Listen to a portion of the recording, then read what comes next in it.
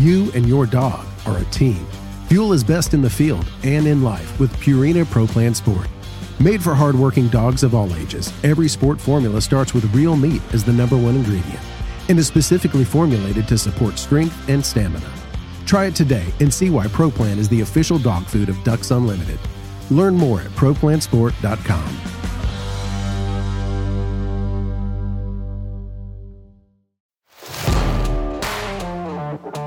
Welcome to the Ducks Unlimited podcast, the only podcast about all things waterfowl. From hunting insights to science-based discussions about ducks, geese, and issues affecting waterfowl and wetlands conservation in North America. We bring the resource to you. The DU Podcast with your host, Chris Jennings. Joining us today as a repeat guest, we have John Pullman. John, welcome back to the show. Hey, thanks, Chris. Great to be with you. It's always good to have John on here, and I think most people who listen to the DU podcast on a regular basis know that when we have John on here, he's either going to provide a South Dakota update or we're going to talk tactics. And that's what we're going to do today. We're going to talk some serious tactics, and this conversation is going to be based on an article that John wrote for the most recent magazine, the November-December issue. And the article was called Stopping Traffic. And what we're referring to here when stopping traffic is actually what duck hunters sometimes refer to as running traffic. John, can you kind of elaborate on that?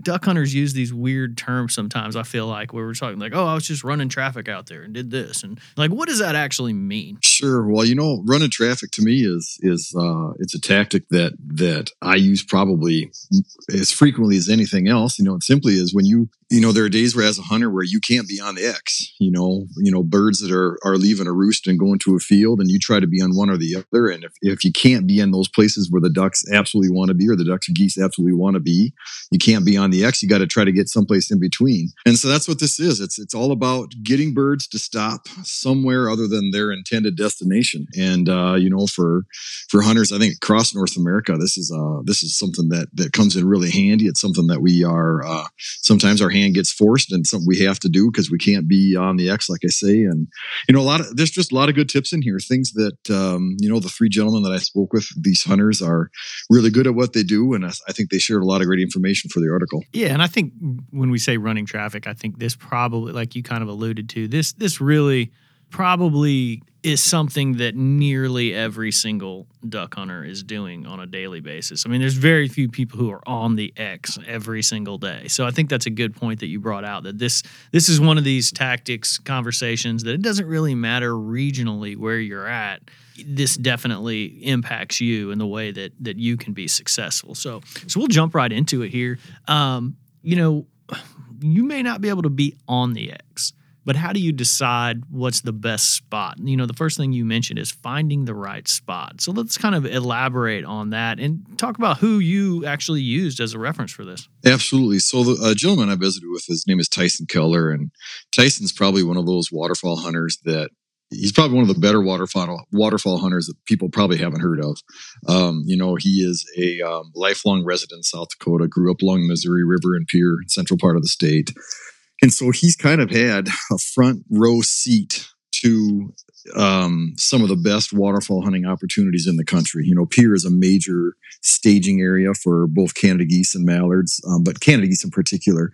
And so Tyson over the years has just picked up a lot of information in terms of just bird behavior and what they do and how to hunt these birds. And, because of the hunting competition out in that area and other factors, being on the X is not always an option for hunters that, target Canada geese coming off the Missouri River out there. And so Tyson has built kind of a slew of techniques to use when it comes to trafficking these birds. And like I say, these Canada geese in particular, they stage up on the Lake Oahe, the big reservoir above the Oahe Dam out there.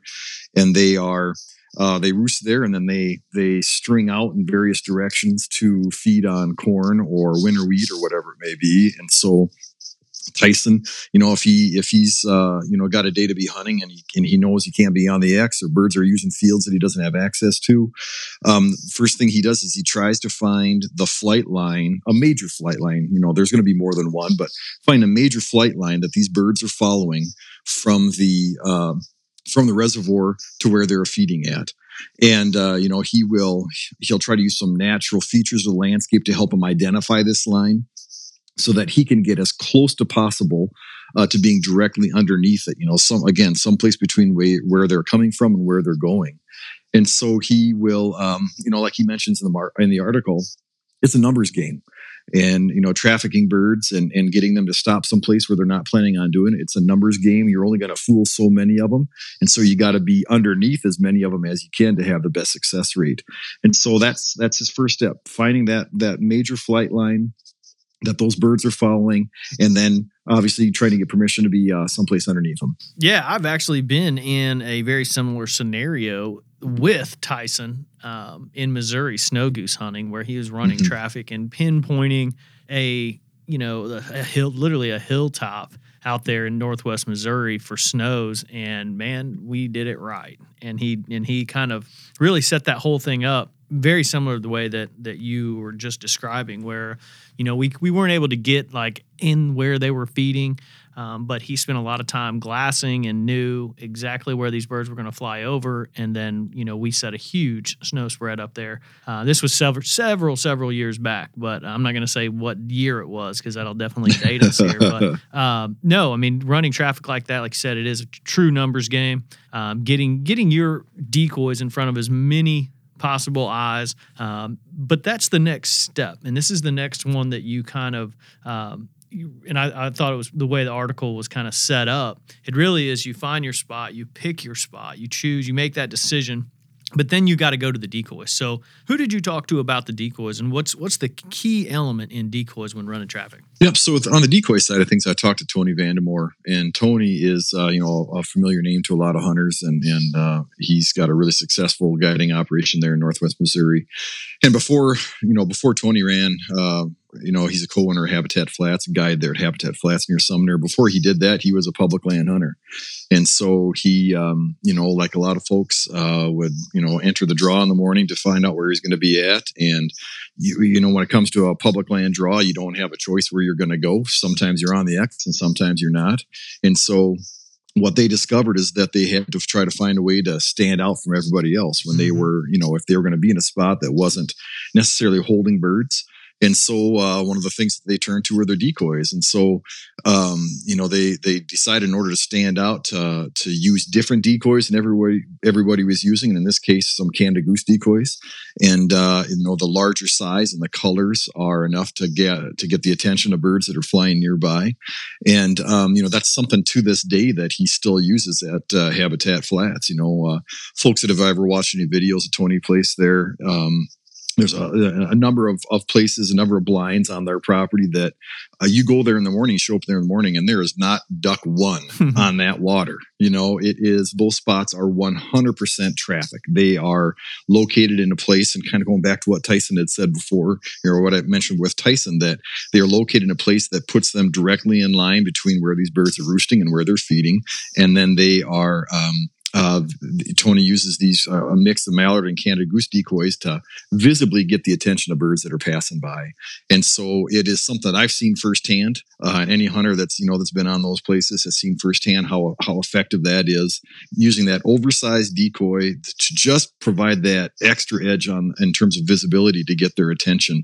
And again too, like I mentioned before, it's different. It's different than what other hunters are using, and that is always a great tip to remember, to keep in mind when you're talking about waterfowl that are in a pressured area or it's late in the season, doing something different to help you stand out. And in terms of running traffic for Tony, that's exactly what he does. Yeah, and just to clarify, for some of our listeners who are trying to envision this, he's not targeting Canada geese at all. I mean, no, sir. Yeah, I mean, it is a mallard spread with Canada geese. And the idea of this, I've talked to several different people who do this in different ways. And it doesn't necessarily have to be Canada geese, like Kelly Powers in West Tennessee. He's using oversized black ducks.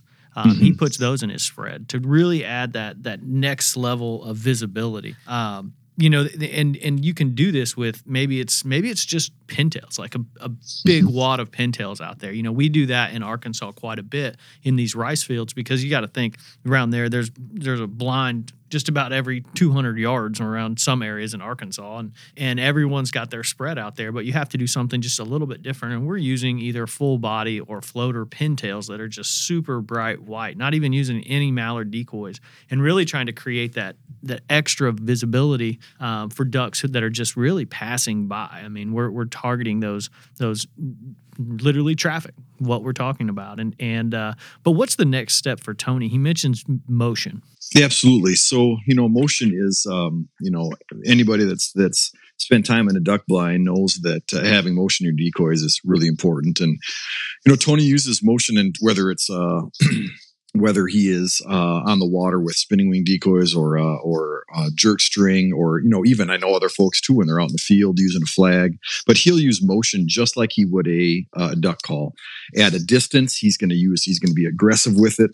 A lot of motion to get their attention, then tone it back down when birds get in close. But it's an essential tool for him.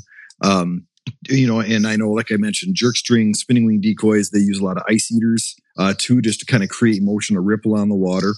But like I say, he'll use it as a call. The further away they are, the more that he's going to use. And as they get closer, he'll tone it down.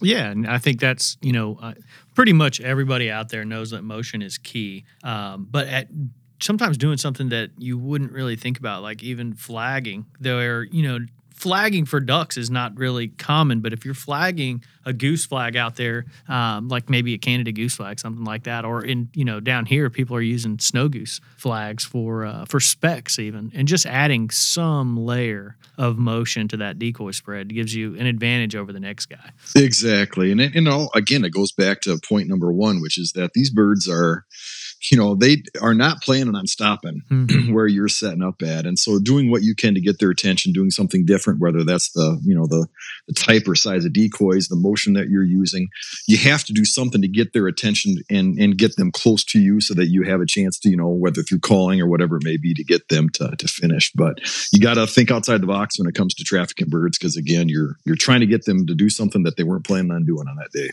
Yeah. And we have the next element to running traffic, and really just overall, it's like we're going through the steps here of setting up, a basic day of duck hunting. You're planning, you set your decoys, you're finding your spot, you're setting your decoys, and then, the next step is calling. So kind of talk about how calling plays a factor here. Sure. I spoke with Paul O'Donnell, and Paul hunts out on the Chesapeake Bay out in Maryland.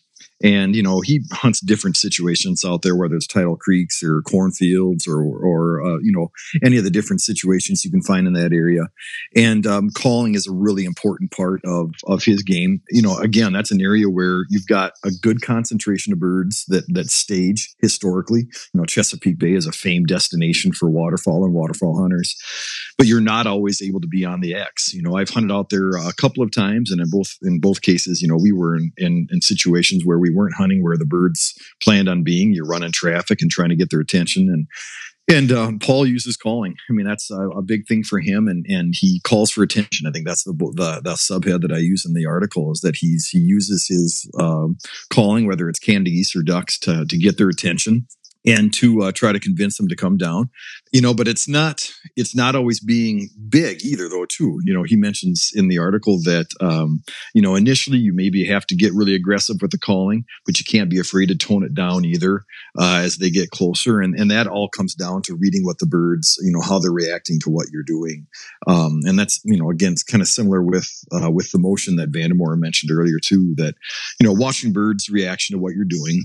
And as they're trying to finish, if they want to be called all the way down the water, that's what you do. But if they're showing you that that's not what they want to hear, that you gotta tone things back and soften things up a little bit.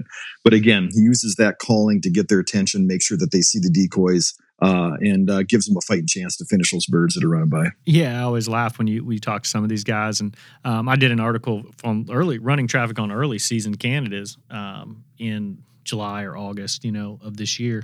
And I talked to Field Hudnall, and we were just kind of talking about how he calls at some of these birds. It's a very similar situation that you described with Tyson, but these birds are like coming off the Ohio River into these freshly cut ag fields. And Field, one of his big tips that I really kind of chuckled at, because he's a world champion goose caller. You know, if anybody can call a goose in, it's going to be a world champion goose caller. But he's like, yeah, man. He's like, I don't even call at them. And I'm like, what? And he's like, yeah. He's like, if they're coming right in and they're doing it, he's like, some of these birds, if he's in the right spot and he's got his decoys set right, I mean, he's willing to get aggressive on the call, and he will. But he said normally, he's like, we don't even touch our calls. He's like, they're relying entirely on these big goose spreads and really drawing these birds out of that flight line into their field with literally no calling at all. So, you know, that's one thing for hunters to keep in mind is you can be really aggressive, you can be really loud and kind of drum up business, as a buddy of mine that I hunt with always says when he's just blowing on his call. You know, you can do that. You can take that approach, or you can go all the way to the opposite side where you just don't even touch the call. Yeah, absolutely. You know, and I guess Paul mentions in the article too, just in terms of being aggressive, that in terms of selecting the calls that you use for that day too, that's something to keep in mind. A finishing style call or something that you can blow real softly on is important. But if you are trying to be aggressive with these birds, you may want to have a call, whether it's a short reed goose call or a duck call that can make that big aggressive sound. And so that's just something to keep in mind too, that if you know you're going to be working birds, trafficking birds, you're going to have to get birds' attention at a distance to make sure you have the right call in your lander to be able to do that job. You know, one of the next steps here in running traffic is, you know, the hide. Basically, what kind of blind, what kind of field material, what kind, you know, how can you stay away from being seen by these high flying birds and probably large numbers of them? And how did you go about this approach? I mean, were you just asking like, hey, how do you hide in these fields? Or were you, you know, did you go into this kind of thinking you knew? You and your dog are a team. Fuel is best in the field and in life with Purina Pro Plan Sport. Made for hardworking dogs of all ages, every sport formula starts with real meat as the #1 ingredient and is specifically formulated to support strength and stamina. Try it today and see why Pro Plan is the official dog food of Ducks Unlimited. Learn more at ProPlansport.com.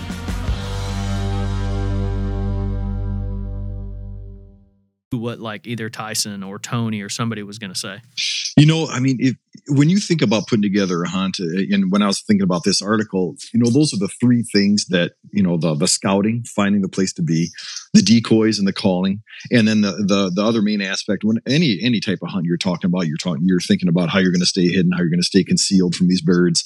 And, you know, something that Tyson said when I was visiting with him, and has a great line, I think it's the subhead in the article, which is no hide, no hunt. And that's something that goes into his planning for every hunt, whether he's on the X or not. But it's even more, I think, more important when you are, you know, trying to traffic birds, because you don't want to give them a single reason to doubt, you know, a single reason to get, you know, to be weary about what's going on. And so, concealment is something that, you know, that all three of them agreed on is really important. And it is something, you know, Tyson on the scouting side of things, he takes into consideration when he is trying to pick a field, to select a field to hunt, is that, does it have the, a place where I can hide the hunters? And so he will look for, you know, whether it's a fence row that's got some cover on it where he can put an A-frame, or it's a cornfield he'll look for maybe some taller stalks, maybe where the combine was turning around and the header picked up a little bit on the combine and it left some taller stalks where he could hide some layout blinds in the field. Depressions in the field, anywhere where you can kind of break up the outline of the blind. He's going to take those things into consideration when he picks that location in order to help stay concealed. And Tony, you know, he mentioned this is something he's told me a number of times. And if you hunt there in those permanent blinds that they have, you'll notice how meticulous they are about keeping them covered. He is constantly rebrushing the blinds throughout the course of the year. You know, they keep big slash piles behind the blind so they can do just that. You know, because every time somebody rises up out of the blind to shoot, or, you know, hunters that are leaning out of the blind to look at what's going on around them, dogs getting in out of the blind, stuff like that. You know, that the cover that you have on those blinds, there's wear and tear to that, like there is anything else. And so constantly re-adding brush to keep that blind concealed, especially those black holes on those permanent blinds, the openings where the hunters pop up. Just really important. And then Paul O'Donnell, the thing that he mentioned was that he tries to, if he's hunting a hedgerow, he's going to use cover from that exact area. If he's hunting a cornfield, he's going to hunt cover from that exact field in order to keep things looking natural and consistent with what is already out there. You can add a base layer if you have an A-frame blind or layout blinds, adding a base layer of fast grass or something like that so that you don't have to completely grass out your blind every single time. I think that's a smart thing to do, but you have to add, cover from the surrounding area where you're going to be on top of that to make it look like it fits in, again, not giving these birds any reasons to second guess their decision to come take a look at your decoys or whatever. So, there's great tips in there in the article from each of them about what to do. And I think, and they're great tips whether you're running traffic or on the X. I mean, it's staying concealed is probably should be priority number one when it comes to having a good day in the field. Yeah, and I think that I think most people really try we talked about blind building and blind brushing quite a bit. I mean, you and I did an entire podcast last season just on concealment. But I made that. I mean, I talk about this all the time, and I made this mistake just a couple months ago in northern Minnesota. We were hunting up there, and we were hunting a field, but it had beans in it that were cut. And when we got in there in the morning, we were like, all right, well, let's just try and brush these blinds in. And a guy had a hay bale, and so we had tore this hay bale up and we're brushing the blinds out. Well, then the sun came up and we realized that there was a little more green vegetation than what we originally thought. And it really, we weren't using the same vegetation that was in the field. Now, we shot some geese, but I think we got lucky with them, more than once the sun really came out and kind of burned off the fog, like we were in big trouble. Those birds knew exactly that we were there, and it was not going to work out. And what that was just not really, really paying attention to exactly what was in the field as far as cover, and making a bad choice. So, that's one thing that I tell people. It's a very good comment where, he talks about no hide, no hunt. Do you really want to go through these steps of loading all your decoys out there, getting set? It's a process, and then have the birds just flare off when, you could have looked at me like, man, there's just nowhere to hide there. Let's find a different field. Let's try something else. Yep, absolutely. Chris, too, I think it's A-frames have become so popular in recent years because of the space that they give hunters and the comfortable, being able to sit up and rather than laying on your back. But those big blinds, they are in particular are ones that you have to really be careful of making sure they blend in, picking spots along a fence row or along a slough edge or wherever you're using them, making sure that you are doing everything you can to break up the outline of that big blind. I know I don't mention this gentleman in the article, but Ben Fuyan, a buddy of mine who does a lot of guiding here in South Dakota, he runs A-frames a lot and he runs traffic a lot. And just like these three hunters in the article, it's priority number one is figuring out if I'm going to use an A-frame on this day, making sure that I've got a suitable place to put it so that it doesn't stick out, that we can stay concealed. And again, making sure that he's doing everything he can to stack the odds in his favor to traffic those birds and have a good day in the field. But yeah, concealment is priority number one. I mean, it has to be, and like you say, to go through all the effort with everything else, and then only to try to take a shortcut when it comes to hiding is just not a good thing to do. So put some effort into concealment, and it should pay off for you. Yeah, no, and this is kind of more of a personal, rather than from the article, but I know you recently switched to A-frames. And how's that worked out for you this year? And are you abiding by your own advice where you're, are you going natural cover? Are you going synthetic? Like what are you going with? A combination of both. But I will say that I had a duck hunt where I did set up the A-frame smack dab in the middle of the field, but I was on the X though too, so that made a difference. And they didn't know any of the wiser. But that's when you're on the X. But I do if we're running the A-frames, we really try to keep them in the fence line most often, but a slough edge too. If you've got some taller grass, something where you can set that blind up against it just to help break up the outline a little bit. I do keep a base layer on mine, just to make it a little bit easier out in the field so that you're not having to completely grass out the whole thing. But then, some garden clippers or some small handsaw, something like that we can cut cover when we get out there and finish it off. But I love hunting out of them. It's just much more comfortable for me as I'm getting older, as I realize it's just easier for me to sit on a bucket rather than lay on my back. But they're a great tool to have for any hunter, but especially if you appreciate being comfortable and whether you're running traffic around the X, they're great to use. Yeah, no, and I've run into over the course of the past couple of years, run into guys who not only bringing an A-frame and sometimes even layouts, but they're bringing along like a small gas-powered trimmer. Oh, for sure. They're literally out there, chopping huge bundles and really spending additional time brushing those things out and getting them very well hidden, because that's important. And kind of like Tony mentioned in the article, rebrushing, not just even after the hunt, but during the hunt. That's something for people to keep in mind. The first time you jump out of that blind or the dog runs up to the front of it or, whatever happens, all that brush is coming off. And so, taking 5 minutes out of your morning hunt to spend additional time with concealment is probably something that sets apart the people who are really successful on a consistent basis. Absolutely, 100%. Yeah, guys that I see, whether it's Tony or Ben or the other people that I hunt with, that when they after the if they've had birds come in and the dogs are out fetching birds and they've got a little break in the action, that's what they do. They go grab a hand of brush and they start stuffing stuff in, brushing around the blind. Like you say, in not even 5 minutes, it's 30 seconds, 45 seconds just to grab a handful, stuff some in where you see it, where it needs to be, and the hunt goes on. And just something to think about, one of those small little things that if you can continue to do that as a hunter, that your success is going to go up. And it doesn't take a whole lot of time or effort to do, but you just got to think about it, Yeah, no, this has been great, John. Before I get you out of here, I should have done this at the beginning. How's the season been kind of rolling in for you there in South Dakota? Keep in mind that where this recording date is November 29th, so we're creeping into December. But, how's your duck season been so far? Sure. Our regular duck season here in South Dakota ends in about a week.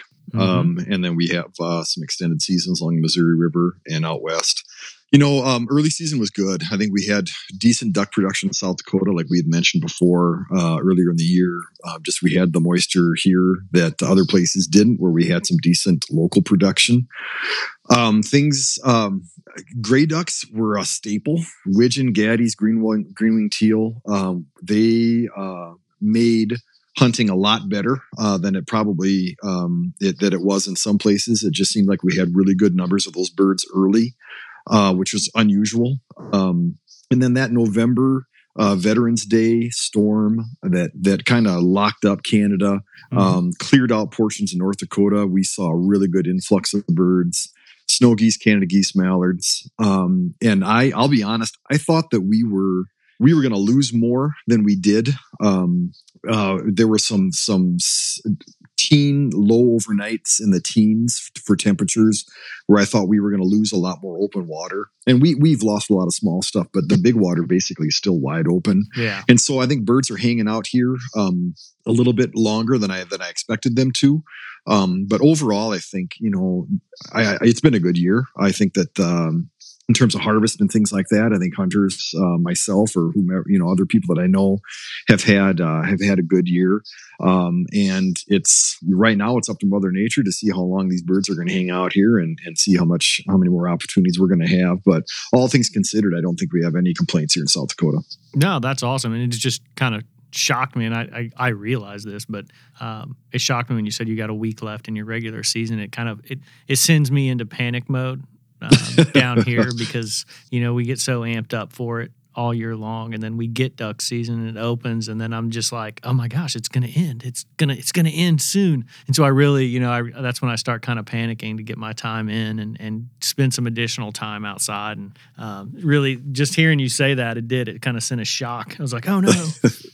You mentioned go ahead. Well, I'm sorry. Oh, I was just gonna say it's a it's amazing how fast the season goes. And so, yeah, you got to make use of the days that you have, and then because the off season will be here before we know it. So yeah, and you probably spent some time chasing pheasants too, right? Absolutely, yeah. We've had, we had with the drought, bird numbers in terms of pheasants were kind of up in the air what we were going to have. But what we've discovered is that those areas that had decent moisture, where they've got good habitat on the ground, bird numbers are pretty good. And then with the emergency haying that they did on the Conservation Reserve Program acres. It's kind of concentrated pheasants a little bit. So again, if you've got areas that have some decent habitat, I think you're running into fairly decent bird numbers. And so that season for us goes until the end of January. So we've got a little bit of time there to play around. And I wouldn't mind having a few inches of snow on the ground to finish off the pheasant season. I'm guessing some duck hunters down south wouldn't mind if we get some snow up here too. So yeah, about 14 inches, John. That's what you got. Well, let's meet halfway. I'm only 7. saying that. I'm only saying that for the habitat, John.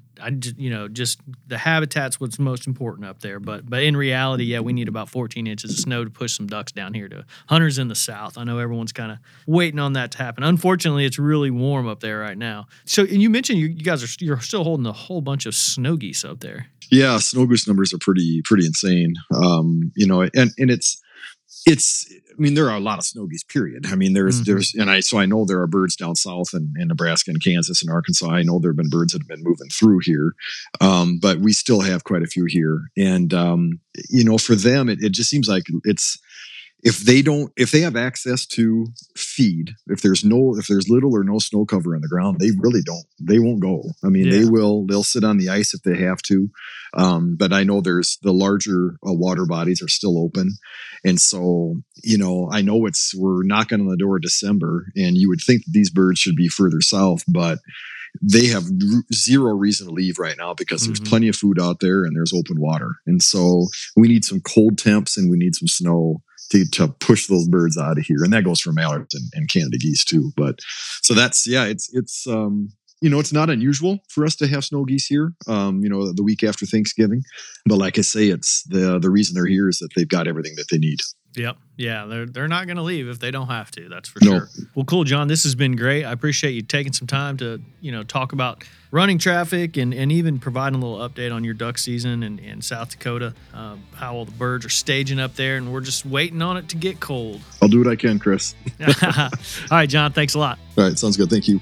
I'd like to thank my guest, John Pullman, for coming on the show and talking about running traffic, and really the focus of it is stopping traffic. I'd like to thank Chris Isaac, our producer, for putting the show together and getting it out to you, and I'd like to thank you, the listener, for joining us on the DU Podcast and supporting wetlands conservation. Thank you for listening to this episode of the DU Podcast. Be sure to rate, review, and subscribe to the show. And visit www.ducks.org/DU Podcast for resources based on today's topics, as well as access to more episodes. Opinions expressed by guests do not necessarily reflect those of Ducks Unlimited. Until next time, stay tuned to the Ducks.